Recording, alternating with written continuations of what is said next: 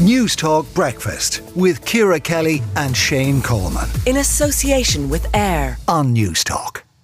Now, Italian Prime Minister Mario Draghi resigned his position yesterday following a tumultuous week of political haggling, and it's a move which could have implications beyond Italian shores. To discuss, we're joined by Eric Silvers, the Wall Street Journal's Milan correspondent, who joins us from Italy. Eric, could you take us briefly through the reasons why Mario Draghi has resigned and why we're facing an election in Italy in September? Yes, of course. Good morning.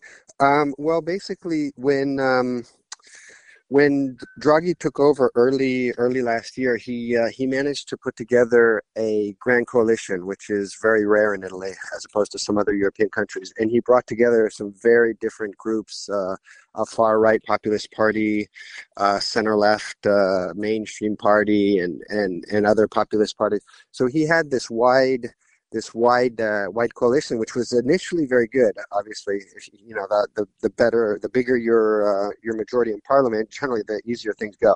But after sort of a honeymoon period, it became difficult to hold them all together. So they started bickering about various things. One important issue was about whether to send arms to Ukraine.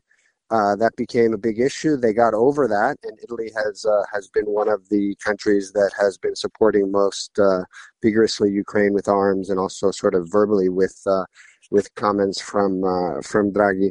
So that was one thing. But then sort of the thing, I guess, sort of the proverbial straw that really set things off was last week. They were discussing exactly how much financial support to give to people and companies who have been hurt by rising inflation, which of course was exacerbated by the war in Ukraine. So in a certain way, the war of Ukraine was extremely important, but the sort of the final straw was something a bit more prosaic. The Italian population is used to very frequent elections, of course, Eric, but they probably could do without this volatility at the moment. But Europe could do without it as well, because the polls show at the moment that the election could throw up two right-wing parties in government and a very right-wing new Prime Minister, Giorgia Meloni, of the Brothers of Italy party.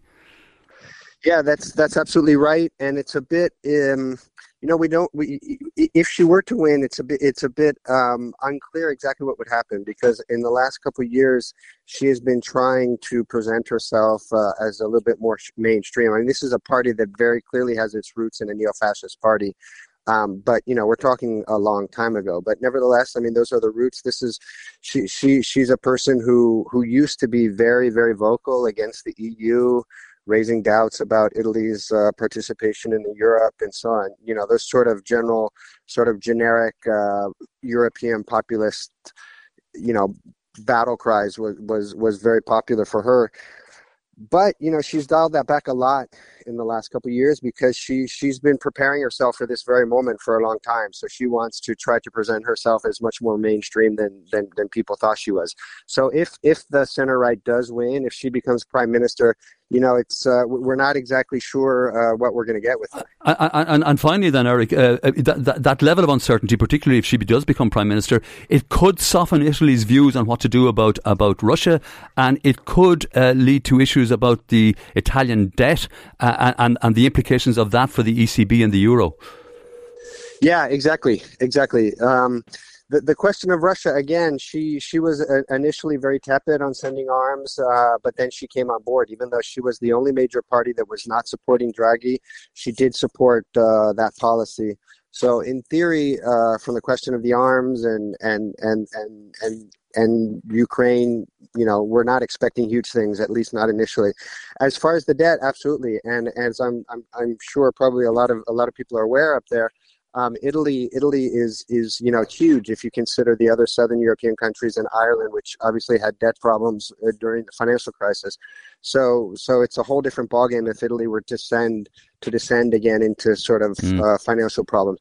I think that's still a long ways off, but it's definitely a possibility. Okay, yeah, lots of volatility in Italy because of that, and it could spread beyond their shores. But Eric Silvers of the Wall Street Journal, thanks indeed for joining us this morning. News Talk Breakfast with Ciara Kelly and Shane Coleman. In association with AIR. Weekday mornings at 7 on News Talk.